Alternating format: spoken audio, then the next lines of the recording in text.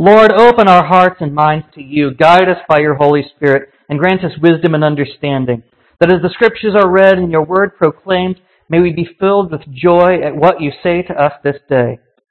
And let God's people say, Amen. Our first reading today comes from the prophet Isaiah, chapter 9, verses 1 through 4. But there will be no gloom for those who are in anguish. In the former time he brought into contempt the land of Zebulun and the land of Naphtali. But in the latter time he will make glorious the way of the sea, the land beyond the Jordan, Galilee of the nations. The people who walked in darkness have seen a great light. Those who lived in a land of deep darkness, on them light has shined.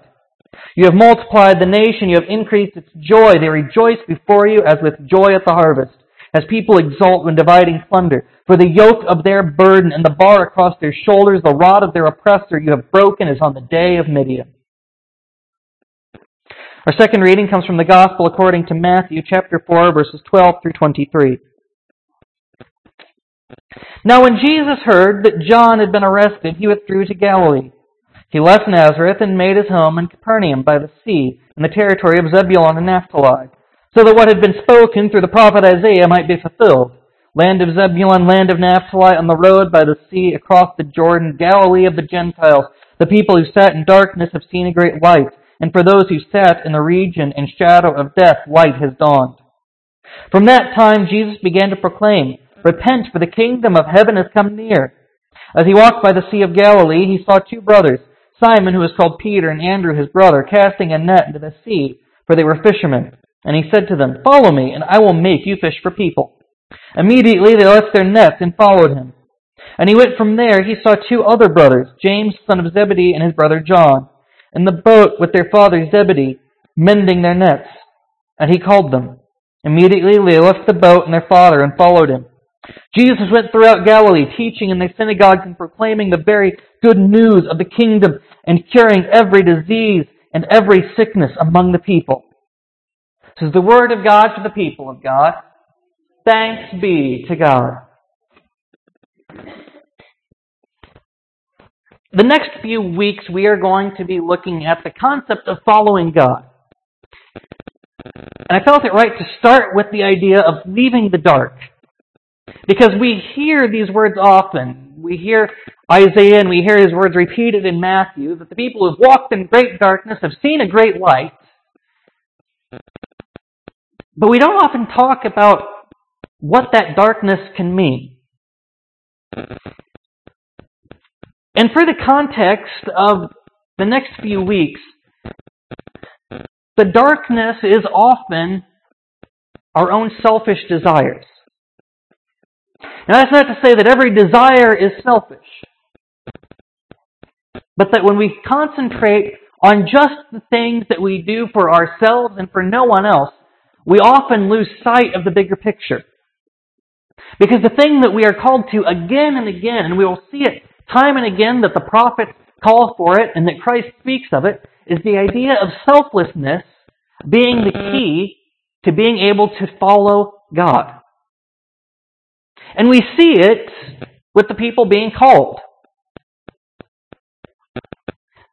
Fishermen called from their boats. Come, follow me. And they go. Now the easy thing would have been to say, sure, I'll follow you, but I need a little time. I've got to make enough money to get by this week, and so let me finish up what I'm doing here, and I'm going to have enough set aside that we can make this journey, and it'll all be okay. No, they just went and they followed. They didn't worry about all of the concerns that they could have had. And following wasn't just going, oh, well, this is going to be a fun thing to do. We're going to go do it. No, it's going to be hard. He's already proclaiming that people need to stop what they're doing. They need to repent, turn from the things that they're doing wrong, and to follow God. And he's going around proclaiming this everywhere he can. And so when they go to follow Christ, they're leaving behind what they know to follow the unknown.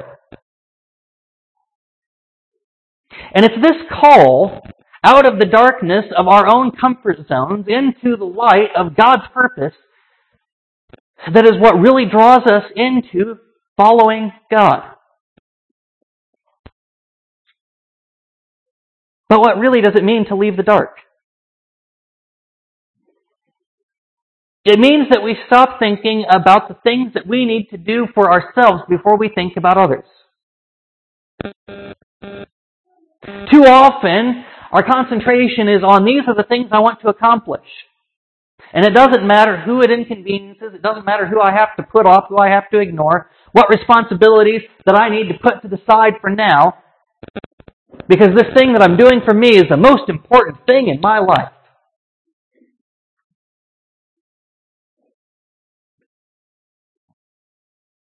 And we say that from a place of darkness. Because the thing is, we can't serve God by only serving ourselves. We can't follow God if the only thing that we are following is the desire to make ourselves comfortable. Because God will always call us out of our comfort zone into the things that make us uncomfortable. Because it's those things, the things we have to do.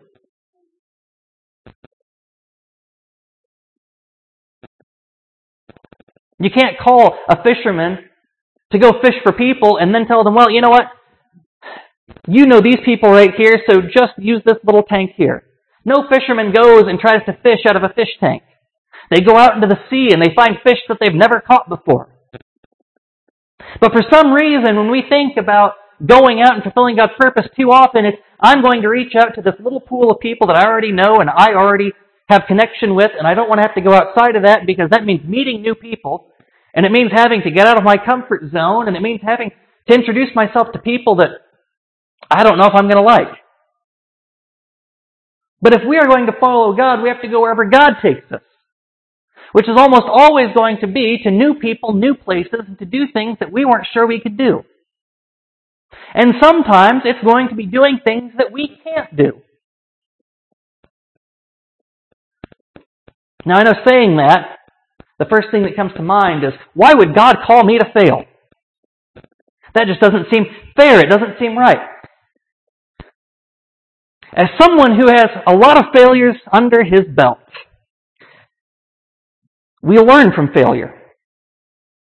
Sometimes we're set up to fail because we decide that if we're going to do something, we're going to do it our way, and we're going to do it on our own, and we're going to do it the way we think it needs to be done. And we have to fail so that we can realize we can't always do things by ourselves. Sometimes we have to fail so that we can realize that we need the help of others. Sometimes we fail because it gives somebody else the chance to step up and help. Because maybe our failure is the chance that somebody else needed to step up to say, I can do the right thing and help somebody else. Because if all we ever did was succeed, when would we ever give anyone else the chance to help us? When would we give anybody else the chance to reach out and say, you know what, maybe right now you need me?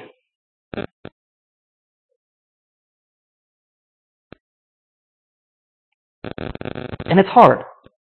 I'm not going to lie to you about that. The call is always going to be hard.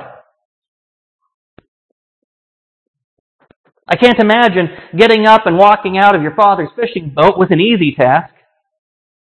I can't imagine leaving the life behind that you had grown to know and love was going to be an easy task. But the thing is that the kind of love that we are called to is not easy. It's sacrificial. It means giving up something. Now, this isn't to say that everything we do is always going to mean we ignore ourselves. Because if we do that and we never take care of ourselves, pretty soon there's not going to be anything left for us to do and anything left for us to give. What it does mean, though, is paying attention to what God has in store for us. It means speaking up when God says speak up, and it means being quiet and listening when God says listen. It means taking a rest when God says you need a rest. And it means going out and doing when God needs something done. But it means doing it the way God needs us to do it instead of doing it the way we want. Because too often, the idea is we follow our needs and our desires first for the things that are going to be best for us. And after we get all those done, we start thinking about others. The truth is, though, is if we do what God wants us to do, God is going to take care of us while we take care of others. God isn't going to just abandon us and go, well, you're just going to suffer and things are always going to be hard, but you're going to help everyone else. No, God will make sure that we are taken care of too. God will give you a sign that it's time for a rest. Even Jesus needed a nap on the back of the boat sometimes. But the thing is, if all we do is put ourselves first, we will never take the time to reach out and do the things that need to be done. Because there are going to be people who cannot speak up for themselves and that we have to be their voice. There are going to be people who cannot help themselves and we have to be the ones to step up to help them. There are going to be people who don't know which way is the way out of the darkness and we have to be the light to lead them.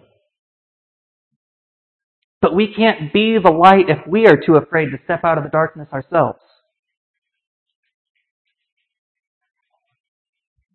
Time and again, the call is one that we hear in Isaiah. That the rod of the oppressor is broken. The yoke has been removed from the people. They have been set free.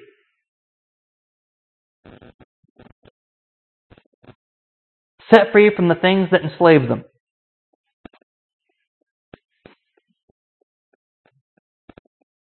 And there's a lot of those. We're slaves to sin, slaves to death, slaves to worry, slaves to routine. That we are oppressed by our own fears, our own anxieties, held captive by the things that we are afraid of doing.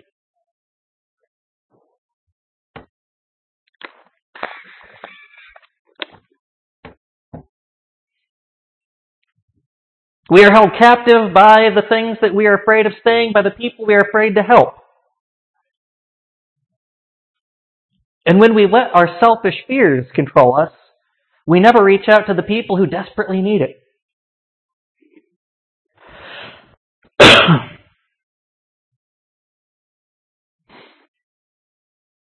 And it is hard.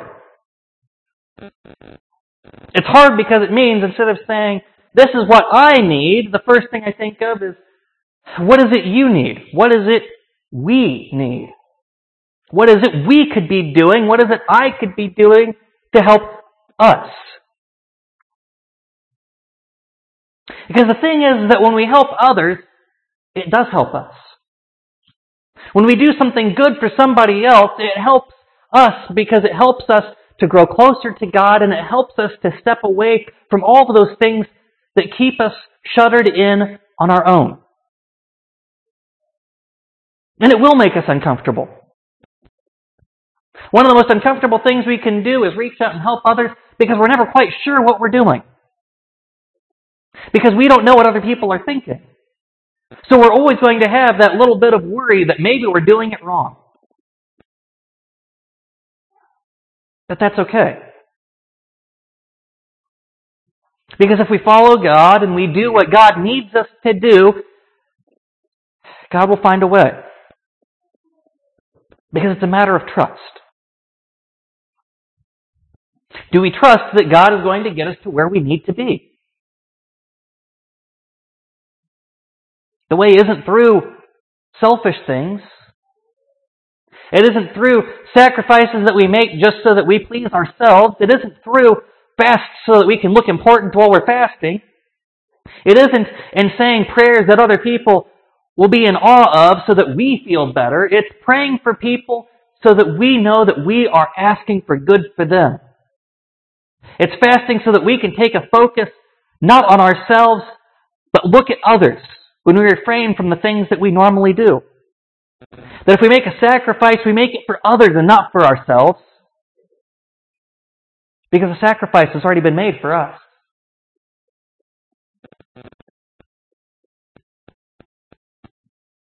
Our love is based on a sacrifice that was made so that we could live. So that our yoke would be broken and we would be no longer enslaved to sin. That the rod has been shattered, that we are no longer beholden to death. But we are free.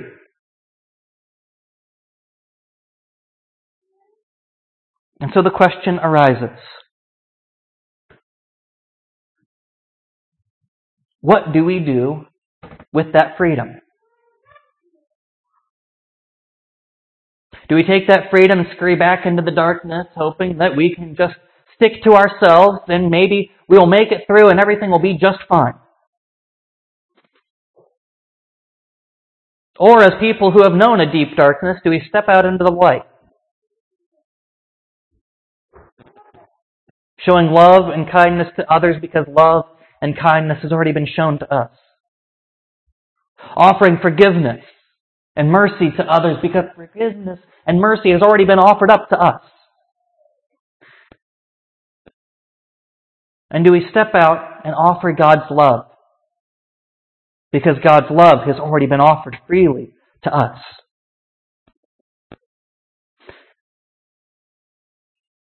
The only way that we can truly follow God is if we can leave the dark behind and embrace the light. And that light is something we can only embrace when we embrace it with each other. It is only something that we can embrace when we think of others before ourselves. And we think of what will help all instead of just what will help us by ourselves. But in doing so, we open up a brand new opportunity for God to enrich our lives and strengthen us and guide us and lead us to a life better than we ever could have expected by ourselves. Because it's one full of light and full of hope.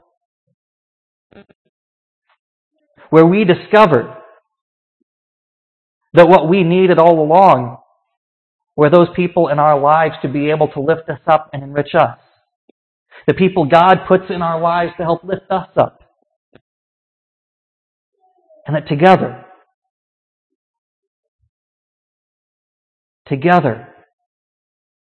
we follow God and enter into that heavenly kingdom, welcomed with open arms.